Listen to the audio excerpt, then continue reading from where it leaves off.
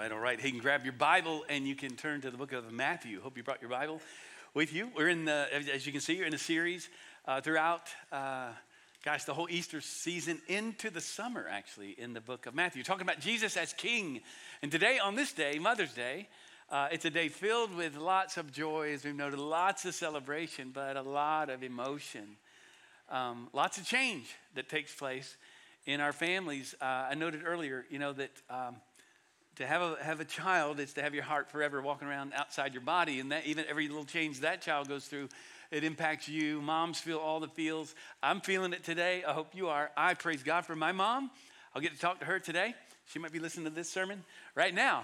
In fact, she's my number one encourager. I get to live with an amazing mom. Stacy is an incredible mom to our kids. And some of you know, on a personal note, my daughter Whitney is about to give birth to our first grandson. So I was about to say she's about to become a mom. No, she is a mom. And she's about to give birth to a baby. You talked to Whitney, any of these moms this morning who were here dedicating their children. When you get pregnant, I'm no expert, but men can't have babies. Do we know this? Does anybody know this?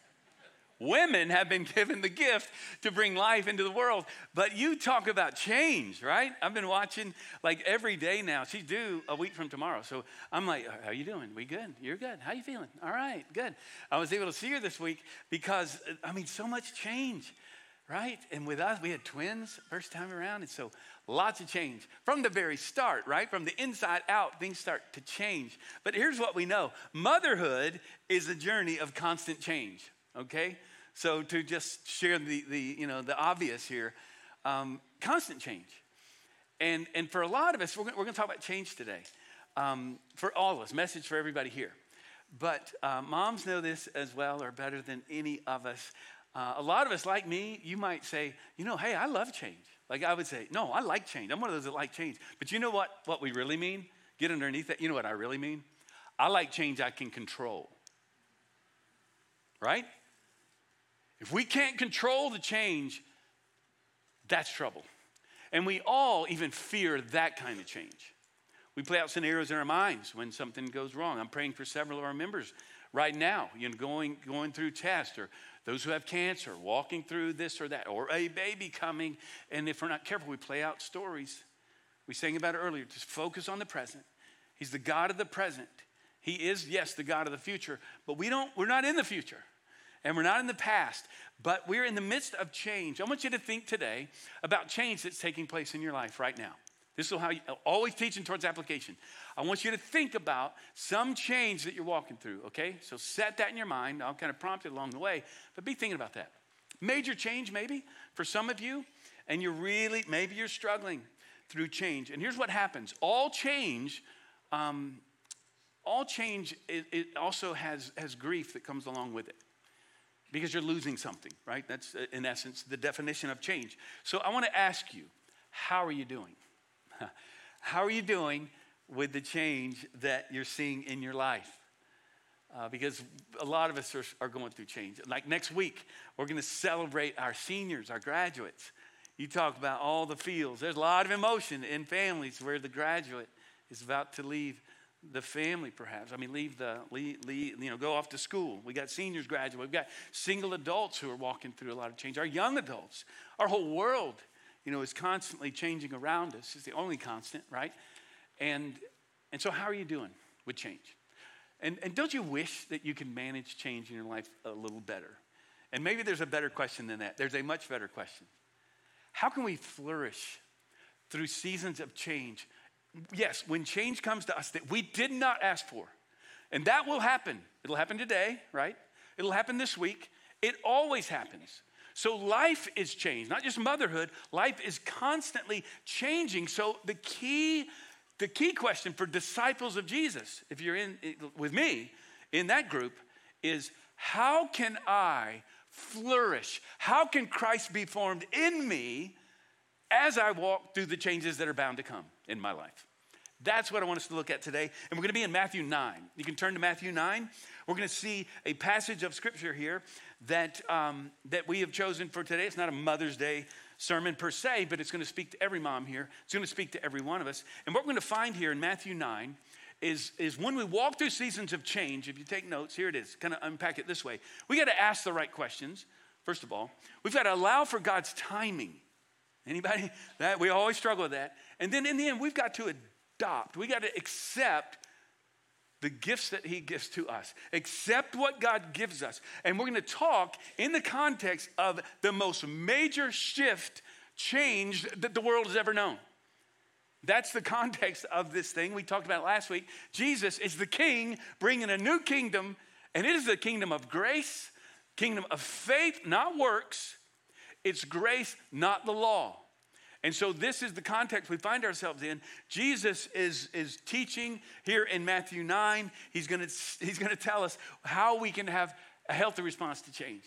We've got to have a healthy response. Change requires the right questions, requires the right timing, and it requires the right response. Now, in this passage in Matthew 9, he's called Matthew, who's the writer, the gospel writer. He's called Matthew to be a disciple.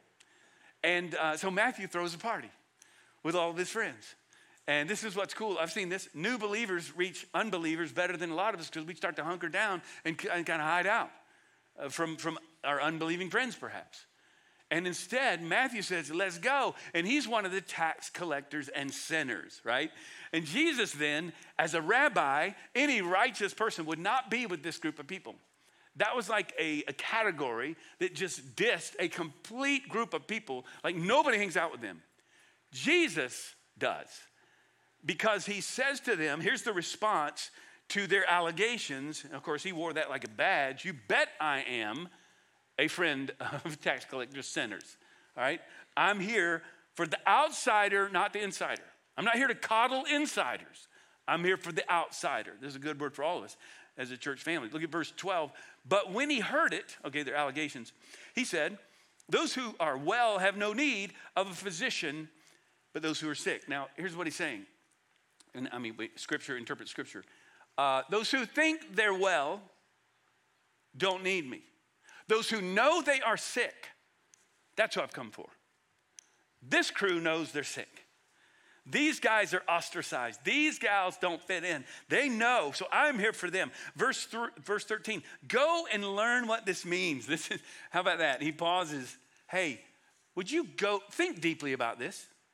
Pause for a moment. Go and think about this. I mean, I'll do this often, right? Y'all think deeply about this. Apply this. I desire mercy, not sacrifice.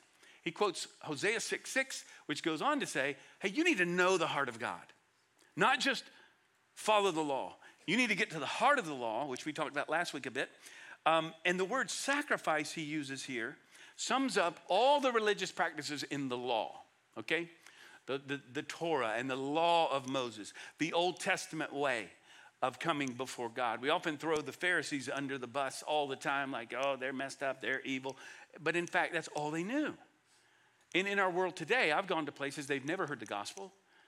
And every religion is some form of us trying to think our way, work our way to God. What else do we have? Instead, in Christianity, it's God coming to us in Christ. And we all hear this often. It's not religion, but a relationship now with him. And Jesus is saying, I've come not for the law, not to beat everybody down, not the way of shame. Instead, I want you to think about mercy, okay, grace, and not the law, not self-righteousness, but a righteousness that he's going to bring to us. Now, look at verse 14, because we're going to put ourselves in position, okay? I don't think I've ever thought about this. Today, we kind of put ourselves in a group, with a group of people that we don't often identify with in Scripture. Now, when you read Scripture, you always kind of do that. Like, oh, yeah, that's me. Like, oh, that's me. Oh, darn, I'm that person. But here, we're going to identify with the disciples of John who are asking this question. You know that John the Baptist, we introduced him, the baptizer, earlier on in Matthew, the new Elijah, before the Messiah. And it says, then the disciples of John came to him saying, why do we and the Pharisees fast, but your disciples do not fast? So they're asking this question. Now, Mark's version has them asking the question as well. But in Luke 5, it says the Pharisees are asking this question. But here's what's happening. John the Baptist's disciples are much like the Pharisees. Commentators would note, and I think what's happening here, they're all together. They're in this together. Why are they not fasting like us? Because they had moved fasting beyond what the law required. It became a religious practice. Like if you're going to be really religious, you do these things. And they'd gone beyond it, and even beyond the heart of the law itself. And Jesus is going to answer their question. The first thing I want you to see, though, is they're asking the wrong question. During times of change, you're thinking about what you're going through right now. Season of change, what you're wrestling with, maybe some anxiety in your life and worry because of change in your life. You've got to ask the right questions. That's the first thing I want you to see here. They make two mistakes with this question. The first one is they're asking why. Now, you might say, why is a legit question?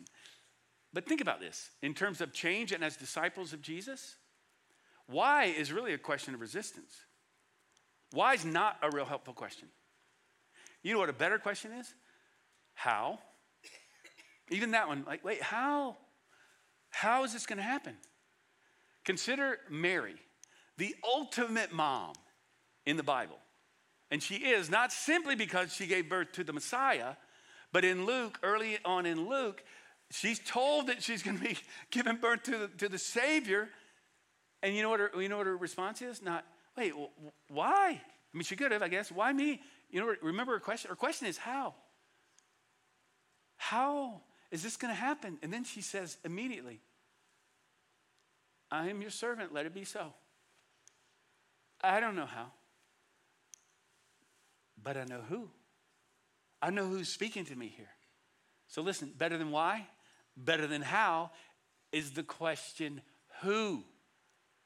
Now, the great example of this is, of course, Job in the Old Testament. The whole story is about why? Why? He's asking why. All his friends are asking why. And Job doesn't get his answers.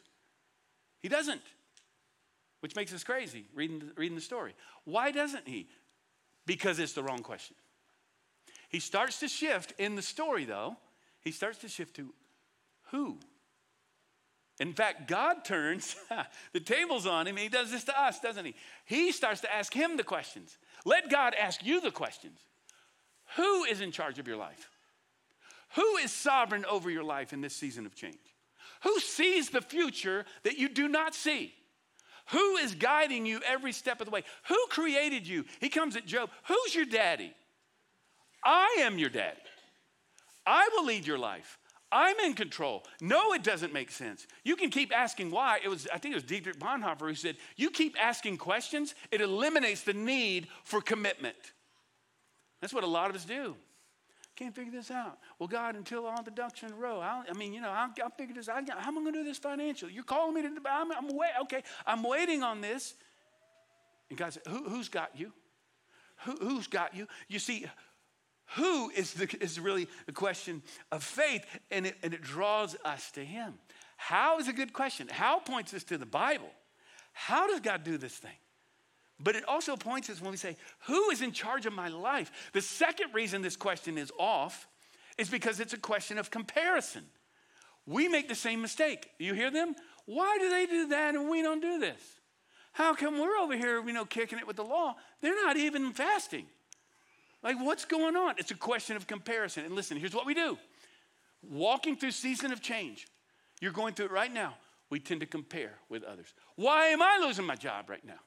How come I am not married yet? Why am I going through this struggle? And can I say it tender, but why am I not a mom? I want to be a mom. And listen, moms do this. We all do it. But mom, let me challenge you today. Love you. Stop comparing yourself to others. Comparison is the thief of joy. Grandmothers do this. When my grandbaby going to have a grandbaby? When is my baby going to have a grandbaby? When are we going to do this? Okay, so no, stop. Stop asking all the questions, because what happens is comparison robs us of what God is doing uniquely in our lives.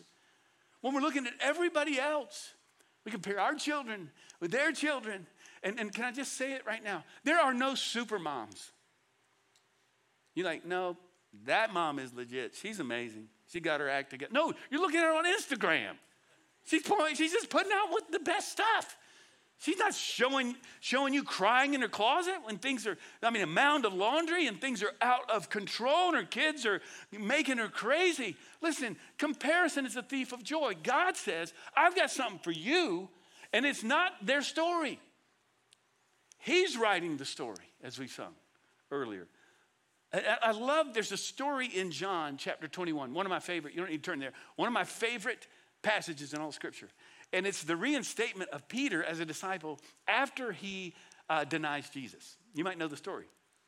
And in that story, Jesus says, Peter, get back in the game, in essence. Like, come on. Yes, you've blown it. But I'm writing a new story.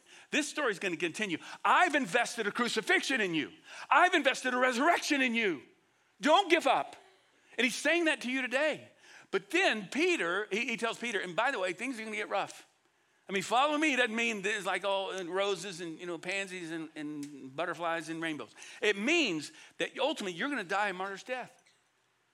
This is what's going to happen. And then Peter, you know what his response is? You remember this? He sees John, the beloved disciple, walking or nearby. He goes, hey, what about him? What about him? Is he going to share my fate? What about him?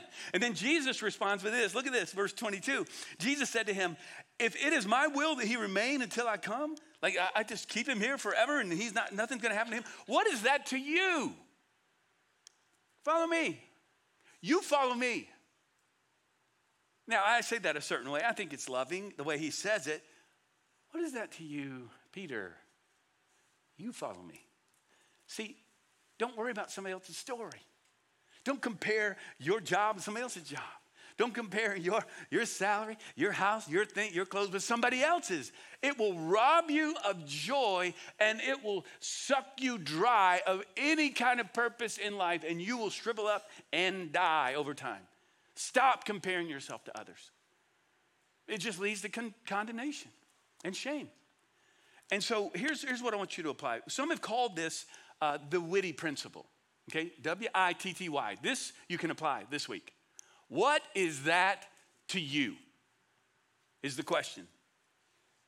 Because what we do, this is so destructive. We just keep on comparing ourselves to everybody else. And this week, when that kicks in with you, be mindful, watch for it, because you need to hear the word of the Lord come to you saying, hey, no, you follow me. I have a unique story for you. I've created you uniquely. I'm guiding your story to bring glory to me. Comparison keeps us from seeing what God is doing uniquely in us. And it robs so many of us of our joy. See, the problem with most of us is we're struggling with change and the new thing that God wants to bring out of this change, because we're stuck in the past and we will not change. And God's doing a new thing. And for many of us, the greatest barrier in your life, keeping you from experiencing God's new thing, is the old thing. The thing that you will not let go of. And we could apply this even corporately as a church. Never been done that way in the church before is the big hurdle, right? And those things, watch this, those things become idols. That's how I get close to God. No, they're like gods to you. If you go to anything that can't fulfill your heart and your mind and your life that is not God, you go to something that's not Him, pursuing that, seeking that thing, and you say, that's become core for me, that's an idol. And God is saying, okay, let's keep nimble. Here's where this story goes. See, instead of comparing, why doesn't my story look like their story? Remember the who question. Who is in control of my life is the question. And Jesus is going to tell us what's going on here, because here's what he does. After they ask all the questions and comparing and whatever else, not only do you need to ask the right question, but here's the second thing. Look at this. Allow for God's timing. And when it comes to change, timing is what throws us all the time. God sees the big picture moving forward. Jesus' answer here, look at this, is essentially the timing's not right. The timing's not right. Look at verse 15. And Jesus said to them, can the wedding guests, watch this, he draws from two analogies, cultural analogies that all of them would have known, better than us in the context. Weddings and funerals. Watch this. Can the wedding guest Mourn as long as the bridegroom is with them. And by the way, a wedding would be a feast like for days. Like you thought your wedding was awesome with your venue and all the DJ or whatever else you had going. They would go for days. Jesus says, hey, it's a time of celebration. The bridegroom is here. He's here. And I am the bridegroom. Look at this. The days will come when the bridegroom is taken away. He's going to be taken away, put on a cross, his ascension. He said, then they will fast. There's time to fast. There's a time for fasting. And part of fasting, as it is even today, is a time of mourning. Fasting draws us close to God as we seek decisions. Fasting gets us to focus on him. Remember that he's enough for us. But think about that change that you're facing right now. It's some aspect of timing that is making you crazy, and it's a function of trust. Trusting the Lord. And for some of us, if I could say this, again, tender for a lot of us here.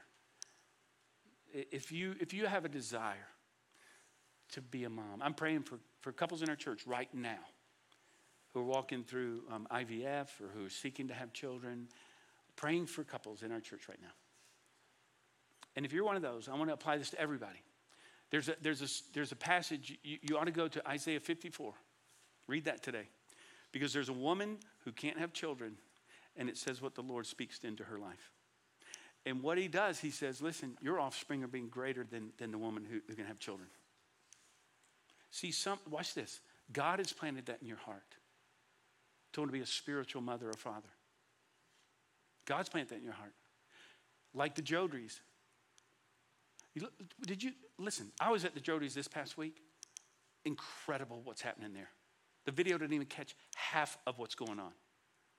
Lives are being changed. Students are connecting with each other. The honesty, the vulnerability that takes place in that home as our students lead out in Bible study is incredible. We need to multiply that by about 100 people. You can be a part of that. You can be a spiritual mother or father over the next generation. Because here's the thing, the Jodries place, that's not a house. That's a vineyard. That is a vineyard where lives are being changed, where new wine is being poured into their lives. And what we're going to see here in a moment, not only do we ask the right questions, we've got to allow for God's timing, because many of us are not trusting the Lord because he's saying to you, the timing's not right. Trust me. Trust me, the timing is not right. But it's always time to obey the Lord. It's always time. And that's what I think he wants us to see. And so look, the last thing I want you to see here, we got to ask the right question. We got to allow for God's timing, but we've got to adopt what God gives you. You've got to adopt what God gives you in the midst of change, because you're moving to something. Some of you have been given something you don't want. That's the kind of change we don't like. Look at how Jesus responds. This is a passage you might know, or this part of it. Verse 16. No one puts a piece of unshrunk cloth on an old garment, for the patch tears away from the garment, and a worse tear is made. So we all can grasp this, right? You've probably heard this before. Like you put new jeans or new clothes in a dryer, shrink up. If those things are attached to already shrunk material, it starts tearing away. The very thing that you want to fix is now getting worse. Doesn't fix it. And back in the day, it was very important that you couldn't just go buy a new container. Like, let's go buy a new cloth or this or that. It's a very time-consuming thing, and it costs a lot of money. And so they would just They would try to fix what they already had. So everybody's tracking with him here.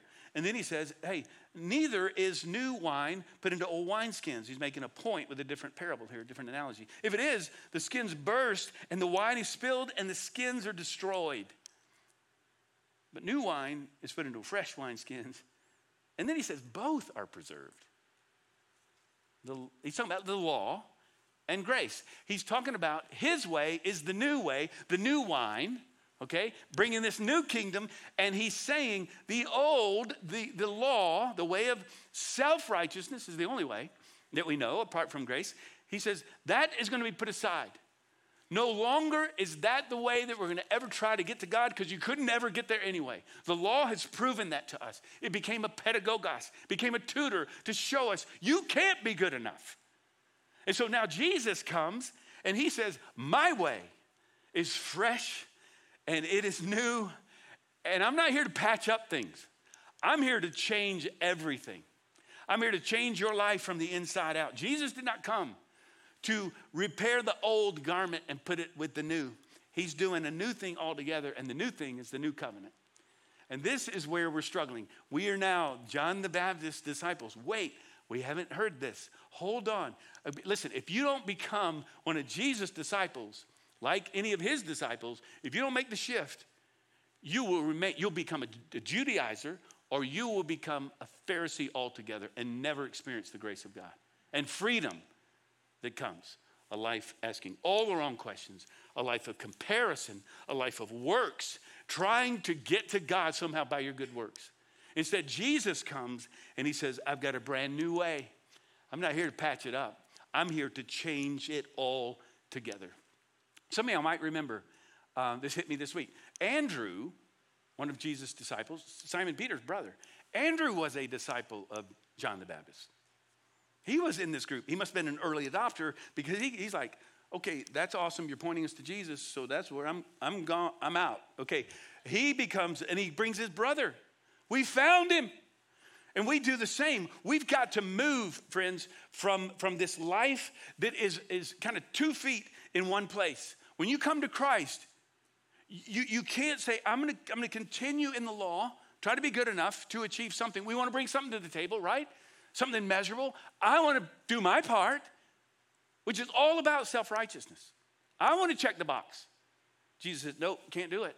If you're going to go that way, it will tear you apart. Some of us are living that way. See, a lot of us would say, because you hear it all the time, we're saved by faith, okay? We're saved by grace through faith, we would say. Not by the law or through works. And we would all go, I get it. No, some of y'all, this might be new for you today. But that's the Christian message. That's what it's all about. So we say, we're saved by grace. I get it. But listen, many of us live as if we don't believe that we're saved by grace alone. I want to bring a little something to the table.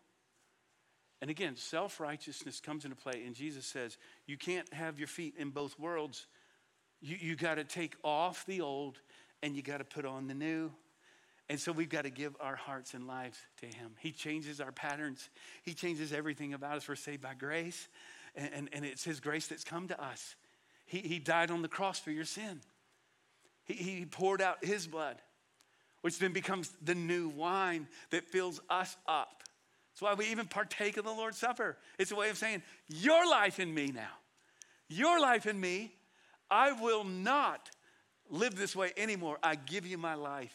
It's like what Paul says in Galatians 2 and 3. He says this, let me ask you this only. Here's my question for you today. Paul is asking us, did you receive the Spirit by works of the law or by hearing with faith? Are you so foolish? Having begun by the Spirit, are you now being perfected by the flesh? He's saying, are you trying to let Moses finish what Jesus has begun in your life? No. And here's what this means. Constantly go back to grace. Grace becomes the only valid motivation and animation to my obedience. Not because I love him. He first loved me. All of life is a response to what Christ has done. He took your sin upon the cross. And so that you can be set free. The shame is gone. Your past is gone. And you can now move into every change knowing who you are. I am his. He has defined me. And watch this. I don't need to compare myself to anybody else in the world. Because he's already defined who I am. And he has a story for me that he's writing. And this is a good day to remind all of our moms and everybody here of this. Rules without relationship breed rebellion in a child. We say this periodically, but here's what happens. God, he's the one who's come to us. We have a relationship with him. And what happens is we want to love him as he loves us. And that comes out in a life of obedience. But friends, we often, what we do, if we're not living in grace, we start to really put that on everybody else around us. And parents, let me just tell you, if you're not parenting by grace, and I'm not trying to shame anybody, I'm just saying, and I say this to dads all the time, rules without relationship breed rebellion. The Father Day's message I have every year is to moms as well. Be there. Be there. Be attentive. Be aware. Be there for them. And then you have an opportunity to speak. You have authority, spiritual authority to speak. and to speak truth to them. That's how God leads us. That's how he guides us along the way in our relationships with him. And so as we close, I want you to know this. I want you to think about, again, that change in your life, some area, maybe now for a moment of confession as we come to land this. In some area of your life, you are inflexible. You're hardened. You're set in your ways. A lot of times we turn to older folks, right? Senior adults. Yeah, they have a hard time. No. Nope. Yes, and yet that's all of us. In what area of your life are you inflexible? You're like the old wineskins. You will not budge. It could be an addiction. It could be a habit, habitual sin. It could be a relationship that you've not given over to the Lord. What is it for you? Because I've got good news for you today. And that's all of us in varying degrees, some area of our lives. The wine that breaks the wineskin is the blood of Christ. The thing that comes at us where we're trying to resist all the things that come at us, the way that we can come against sin and live the life he's called us to is to receive his grace and let his Spirit live in us. It's not by keeping the rules. Gang, listen, the Christian life is so much better than keeping all the rules. It's a heart motivated out of love. Paul says it's faith working itself out in love. That's the Christian life. Faith in the one who's already defined me. All the love I need, I found in him. I can love you without any need for love in return. I don't compare myself to anybody, I'm saying on my best days, because Christ has already defined me. He's got my story. He's got your story. And he wants you to live it out today. And so I'll close with this passage. It's in Romans 8. This is a word for all of us. There is now no condemnation for those who are in Christ Jesus. And listen, moms, please, and all of us, self-condemnation has got to end in your life. And it happens as you turn to the gospel of grace. For the law of the Spirit of life has set you free in Christ Jesus from the law of sin and death. For God has done what the law, weakened by the flesh, could not do. And so here it is. Jesus says that he has come to keep both. How do you keep the law? Like Jeff, I thought you were saying we don't have the law and grace. That doesn't work together. You can't patch it up together. He's saying, watch this. God's inflexible holiness and our sin collide on the cross, and redemption is made possible for you because of Jesus. Praise be to God. Amen? He's made a way. And so now I want us to pray. Would you just bow your head and close your eyes with me? And I want to pray as we close our time. And I want to ask you, friends, this is the most important moment of the day. We know we're probably heading to lunch or whatever else we might be doing today. Go make some flowers, a bouquet. But this is the moment. How is God calling you to respond right now? Some of you need to receive his grace today. You're just in this life trying to be good enough, comparing yourself to everybody else. That's the way it leads, asking all the wrong questions. And you've been confronted with who it is who changes your life, who brings grace and forgiveness because he was your substitute on the cross. You're set free from your sin. There's now no condemnation for those who are in Christ Jesus. Give your life to him right now. By faith. Say, Lord, I give you my heart. I give you my life. Thank you for dying on the cross for me. Now make me the person you've called me to be. And friend, for you, that thing that you identified, the change that you're going through, what is he calling you to do today? Lord, may we ask all the right questions. May we allow for your timing, trust you, and adopt whatever you give us as our story to glorify you. We pray in Jesus' name. Amen.